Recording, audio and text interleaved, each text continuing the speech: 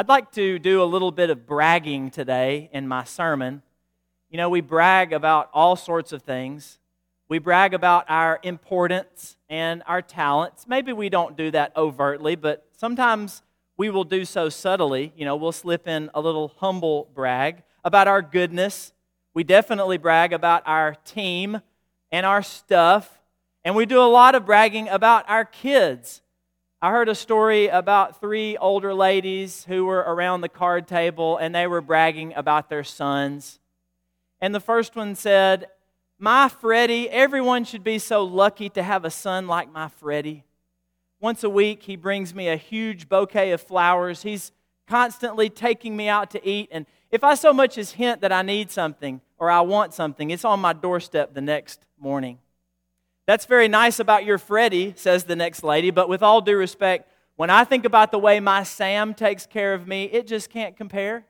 Every morning as soon as I wake up, he greets me with bacon and freshly brewed coffee. Every lunch, he comes over and cooks me a gourmet lunch, and he brings me to his house every evening for supper. He treats me like a queen." Well, the final lady said, "Well, I don't want to make either of you feel bad, but wait until you hear about my John.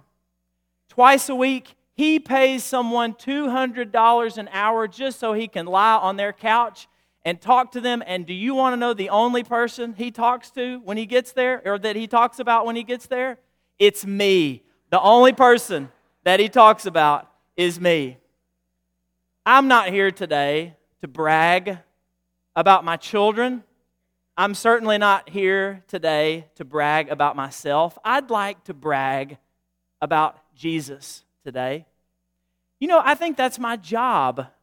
If you were to sum up what it is that I do, I think you could say that I am a full-time bragger on Jesus. That's kind of a clunky way to say that, but you know, as a preacher, as a minister of the gospel, it is my job in everything that I do, everywhere I go, to brag about Jesus Christ.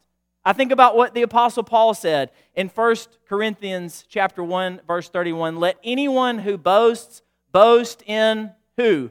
Boast in the Lord. And you know, that's not just my job. That is your job. If you're a Christian, if you're a baptized believer, you are to be going about bragging about, not about you, but about your Lord, about Jesus Christ. That is your job. That's what you've been put on earth to do. Last week, we talked about the punishment that we face as sinners. We talked about the horrors that await all of humanity by default. We talked about the wrath of God that we deserve for our sin. And when you really get that, when you grasp that, and we tried very hard to drive that point home last week and to look at what the Scriptures have to say about the eternal punishment that waits unrepentant sinners, and when you get that that is what is awaiting us if we don't turn from our sin, when you get that that is what we deserve because of our sin, when you grasp it, there is no better news than what you find in 1 Thessalonians 5, verse 9. When you understand all of that, there is no better news than what the Apostle Paul has to say to the baptized believers, to the Christians in Thessalonica, when he says this: "God has not destined us for wrath." There's not any better news than that. That's like when you get pulled over by one of our wonderful local police officers and you know you've been speeding, or you know that you ran that red light, or you took a left on red when you were supposed to stop, and you know you deserve a ticket, but that officer lets you go with just a warning. This is that times infinity. Or if you are on trial for a crime that you know you committed, and you deserve to be punished for that crime, and everybody knows it, and yet the judge throws out your case and lets you go scot-free. This is that times infinity. This is one of those moments where we are awestruck, where our breath is taken away by the mercy of God. God has not destined us for wrath, even though it is wrath that we deserve. But how does this work? Because someone's got to face God's wrath if we are to call God a just and fair God. I mean, if God is fully just, then someone's got to pay the penalty. Someone's got to answer for the sin that separates us from God. And you know that someone is none other than Jesus Christ.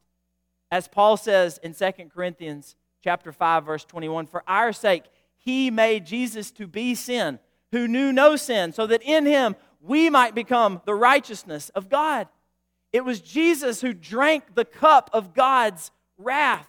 It is Jesus who hung on our cross, who stood in our stead, who paid the penalty for our sin so that we can be delivered from wrath, even though that is absolutely what we deserve. And so Jesus deserves to be bragged on. Wouldn't you agree, church? If you agree that Jesus deserves to be bragged on, let me hear an amen. He deserves to be bragged on because we don't have to face the horrors of hell, because he endured God's wrath for our sake. But reasons don't stop there. The reasons why Jesus deserves for us to boast in him, they don't stop there. Maybe some of you became Christians in the first place because you wanted to avoid hell. Author Tony Campolo tells about sitting in church as a little boy while the preacher preached about hell, and he closed his sermon in this way with words like this: if you walk out those doors tonight having not obeyed the gospel of Jesus Christ, and you cross the street and you get hit by a car, you will go straight to hell. Tony says that wasn't the night that he became a Christian. It wasn't the night that he gave his life to Jesus Christ. That wasn't the message that sent him down the church aisle. But he does say that when he walked out of the building that evening, he looked both ways before he crossed that street. For some of you, that's precisely the kind of sermon that convinced you to become a Christian. You remember how you felt in that church house or under that tent when you heard the preacher preach about the horrors of hell. And you were motivated to go forward so that you could avoid that, so that you could escape that. And there's nothing wrong with that. But hopefully you've grown to realize that there are more blessings to being a Christian than just or than only escaping punishment. And some of these blessings are mentioned in our text today that was read a few moments ago from 1 Thessalonians chapter 5. In verse 9, we're told on the tail end of what we just heard, for God has not destined us for wrath, but to obtain salvation through our Lord Jesus Christ. So there is another blessing. There is another reason why Jesus is worthy of all our boasting. We can obtain salvation through Jesus. Well, what exactly is that? What is salvation? We throw that word around a lot and we use it sort of generically, but do we really know what that means? There's a very dramatic story that occurs in the Gospel of Luke, chapter 4. This is early in Jesus' ministry, and we find him around verse 16 going back to his hometown, the town where he grew up, Nazareth. And as was his custom, on the Sabbath day, on Saturday, the last day of the week, he walks into the synagogue in his hometown in Nazareth, the place of Jewish learning, and he sits down, and the attendant hands him a scroll to read. He stands up to read, and the scroll is of the prophet Isaiah. And he unrolls the scroll, and he goes to Isaiah chapter 61, verses 1 and 2. Jesus, being very schooled in the Scriptures, not only because he's the Son of God, but because he spent many of his early years studying the Old Testament Scriptures, he turns to this particular place in Isaiah chapter 61, and he reads these words: "The Spirit of the Lord is upon me, because He has anointed me to proclaim good news to the poor. He has sent me to proclaim liberty to the captives and recovery of sight to the blind, to set at liberty those who are oppressed, to proclaim the year of the Lord's favor." I think I've got a slide up here with these very words that Jesus read before all those who were gathered in the synagogue that day. And then Luke tells us that as soon as he was finished reading just these 2 verses, he rolls up the scroll, he gives it back to the attendant, and he sits down, and all the eyes of everybody in the synagogue are trained on him. And then he says this, "Today, this scripture has been fulfilled in your hearing." Now, I know there's a lot going on with Jesus reading and reciting the words of the great prophet Isaiah. In this moment, Jesus is establishing himself as the great and ultimate prophet that had been foretold in the Old Testament. He's saying, "I am that prophet." And of course, Jesus is also speaking to the many miracles and signs and wonders that would occur as part of his earthly ministry and that would continue through his apostles after he left the earth in the flesh. But I think also that Jesus is saying to us here, he is speaking to the work that still goes on in our lives today. I think Jesus is telling us that he came to make rich the spiritually impoverished, the empty, the poor. Spiritually speaking, we are poor, and Jesus has come to reveal to us the riches of God's glorious grace. He has come to proclaim freedom to those who are in prisons of their own making. We know people who are shackled to sin of various kinds. We ourselves often feel imprisoned by shame, by guilt, by addiction. We are in prison, and Jesus has come to bust us out. Jesus says, "I have come to provide sight to those who are blind to God's will." We stumble about as in darkness, not knowing how to live this life, not knowing which way to go. And Jesus has come to give us spiritual sight, spiritual vision. He has come to declare this the age of God's favor. This is the age of God's glorious grace through Christ. This is the era of human history when you can have a relationship through His Son, Jesus Christ. And that is salvation. All of that and more. And so salvation is not just a word that points to the future. It's a word we experience in the present. It's not just a word for then. It's a word for now. We experience salvation now. Jesus sets us free now. He gives us sight now. He proclaims the age of God's favor now. We can obtain salvation through Jesus. But that's not all.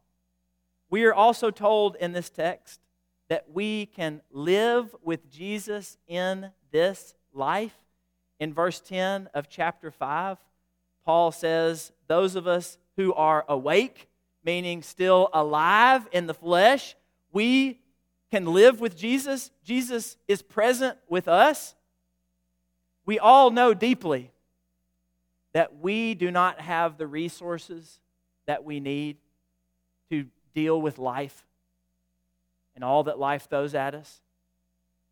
We all have this deep-seated sense that we do not have the necessary tools, that we cannot muster up enough strength from ourselves to handle all that life throws our way. We all know this, that we need extra help, extra strength.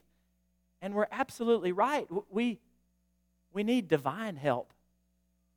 Everyone all over this globe senses this. And the good news that we want to proclaim in Jesus is that in Jesus we've got it.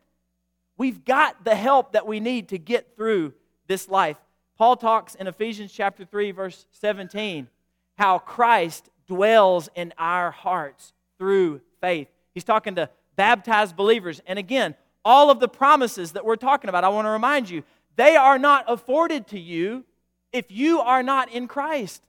If you have not been buried with Him in baptism, if you have not had your sins washed away and received the gift of the Spirit, all of this good stuff that is on the banquet table for Christians to enjoy, you cannot yet enjoy because you are not in Christ. I want to encourage you to get in Christ, to be obedient to the gospel so these blessings can be yours. Paul reminds us here that in Jesus, He is present with us. He is abiding with us. He is in our hearts. So when we sing that beautiful old song, I need thee, oh, I need thee, every hour I need thee, we can know that we have what we need in Jesus, that He is with us. His presence goes with us throughout our lives, and we can have assurance for the last day, for the judgment day, because of Jesus. Paul in 1 Thessalonians in our text, verse 10, we can live with Jesus whether we are awake or asleep. If we are in Christ, if we are faithful followers of Christ, we don't have to worry about what's coming on the other side. We don't have to worry about the judgment day. In fact, it is a day that we can actually look forward to because of Christ, not because of our own goodness, but because Christ is in us. The Old Testament tells us in Ecclesiastes chapter 3 that God has put eternity into man's heart. We long to live forever. We know that we are meant to live forever. And the good news of the gospel is we can in Jesus. We can. And we will. We can withstand the judgment of God on that great and terrible day. In fact, we can long for that day with anticipation. And this really is the bigger point of this whole passage in which we find our text this morning. Back in chapter 4, Paul is telling this group of first century believers, you do not have to worry about the coming day of the Lord. Why were they worried? Why were they worried about dying? Maybe they didn't feel quite confident in their faith in Christ. Maybe the church had faced some untimely deaths, or several Christians had died and it just got them feeling anxious. Well, Paul says, let me tell you exactly what's going to happen. The Lord will descend, to the sound of the trumpet of God, the dead in Christ will rise. In verse 17 of chapter 4, then we who are alive, who are left, will be caught up together with them in the clouds to meet the Lord in the air, and so we will always be with the Lord. That is what is going to go down on the last day. And if you're in Christ, that is the future that awaits you, and you can be excited about it, and you can look forward to it, and you don't have to dread it. Through Christ, you don't have to be terrified of the great day of judgment. And on into chapter 5, he says, you are not in darkness, brothers, for that day to surprise you like a thief. If you're in darkness, if you are not in Christ, that day will shock you. It will surprise you. It'll be a terrible and awful day. But if you are in Christ, you don't have to dread that day. You're not in darkness. That day won't surprise you. You'll be ready for it. You can be excited about it. You can long for it with anticipation.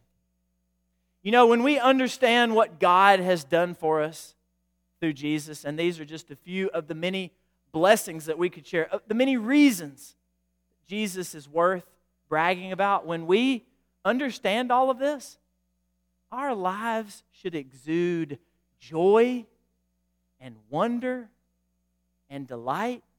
You should have a hard time wiping the smile off our faces because of our Lord and what God has done for us through Him.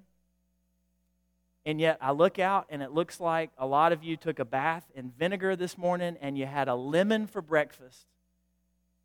And I know life sometimes gets difficult and the going gets rough. But every once in a while, at the very least, this abiding joy that is in our hearts through Christ, it should make its way and express itself on our faces and in how we live. We are so blessed by God through Jesus. He has been so good to us and so generous with us in ways that we do not deserve, and that is an understatement. We don't even come close to deserving all that God has done for us through Jesus.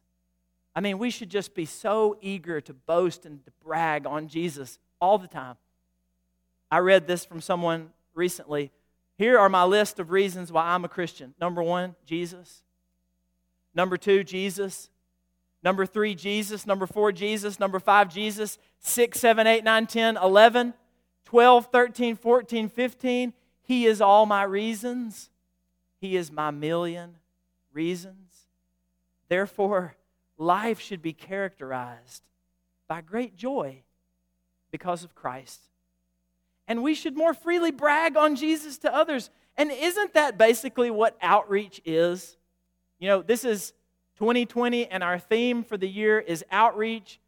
And we want to grow and we want many to be added to the church. And we want to make new disciples in our community. And at the heart of it, at the core of it, isn't that what evangelism is? It's just bragging on Jesus. It's telling others how good Jesus has been to us and how good He can be to them too. We want to spend the year boasting about Jesus because He is worthy of all our boasts. We started 2 weeks ago by talking about the mission of God. What is God's mission? What is He up to in the world? Well, He wants to rescue us. We talked about that 2 weeks ago. He wants to rescue us. Last week we talked about from the consequences of sin, which are devastating, which are horrible. We talked about hell, that place of eternal punishment for those who do not obey the gospel of Jesus Christ. God wants to rescue us from that, and He accomplishes this through His Son. But let me tell you, once again, Jesus didn't just come so that you can escape hell. He also came so that you can enjoy life. And I'm using that word life in the biblical sense as Jesus used it in John chapter 10, verse 10, when He said, I came that they may have life and have it more abundantly. Jesus didn't just come so you could avoid hell at the end of time, but so you could enjoy abundant life, experiencing salvation and all that entails, experiencing the presence of the Lord in your daily life, and experiencing full assurance and confidence on the day of judgment. This is the purpose of Christ. And it's worth bragging about. So if you're going to brag, if you're going to boast, make it about Jesus. Make it about your Lord. He is worthy of all our boasting and all our bragging. Let that characterize your life. When you're gone, let them say, your family and your friends and your loved ones, let them say, he or she could never stop talking about Jesus. The name of Jesus was always on their lips. They delighted to brag about how good God had been to them through His Son, Jesus Christ. That's our job. That's what we are to be about every moment of every day in our actions and in our words, bragging about our Lord. I want you to be in Christ. I want us all to be in Christ. I want God to rescue everyone in this room so that we can escape the fires and the torment of hell, and so that we can enjoy the abundant life and the eternal life that God wants to give to each and every one of us. I don't want one single person within these walls and of course beyond, but as I look into the faces of each of you, I don't want anybody in here to be eternally lost. I want everyone to be saved. And there's someone who wants that infinitely more than I want that. Infinitely more than our elders or our deacons or your parents or grandparents or relatives or other Christian brothers and sisters. You know who wants that more than anyone else? Is God. He wants you to be saved. He wants you to be in His presence forevermore. He wants you to be in Christ, abiding in Christ, so that you can enjoy life for all eternity. If you're not in Christ, if you haven't repented of your sins, if you haven't confessed His beautiful name, if you haven't been baptized and come up out of that water having your sins washed away and being totally regenerated and renovated, made a new creature, then you're not in Christ. Why don't you come and get in Christ today. Or if you're struggling in any way and we can pray for you, let us do that. Or maybe you need to see a couple of our elders across the hall after our assembly is over today and talk with them and pray with them. Don't leave this building today with something that's unaddressed, something that's nagging at you, some spiritual problem or issue that you're having. Let God handle it today. Lay it at His feet and just watch what happens in your life. If there are any needs today, why don't you come and make them known as we stand and sing together?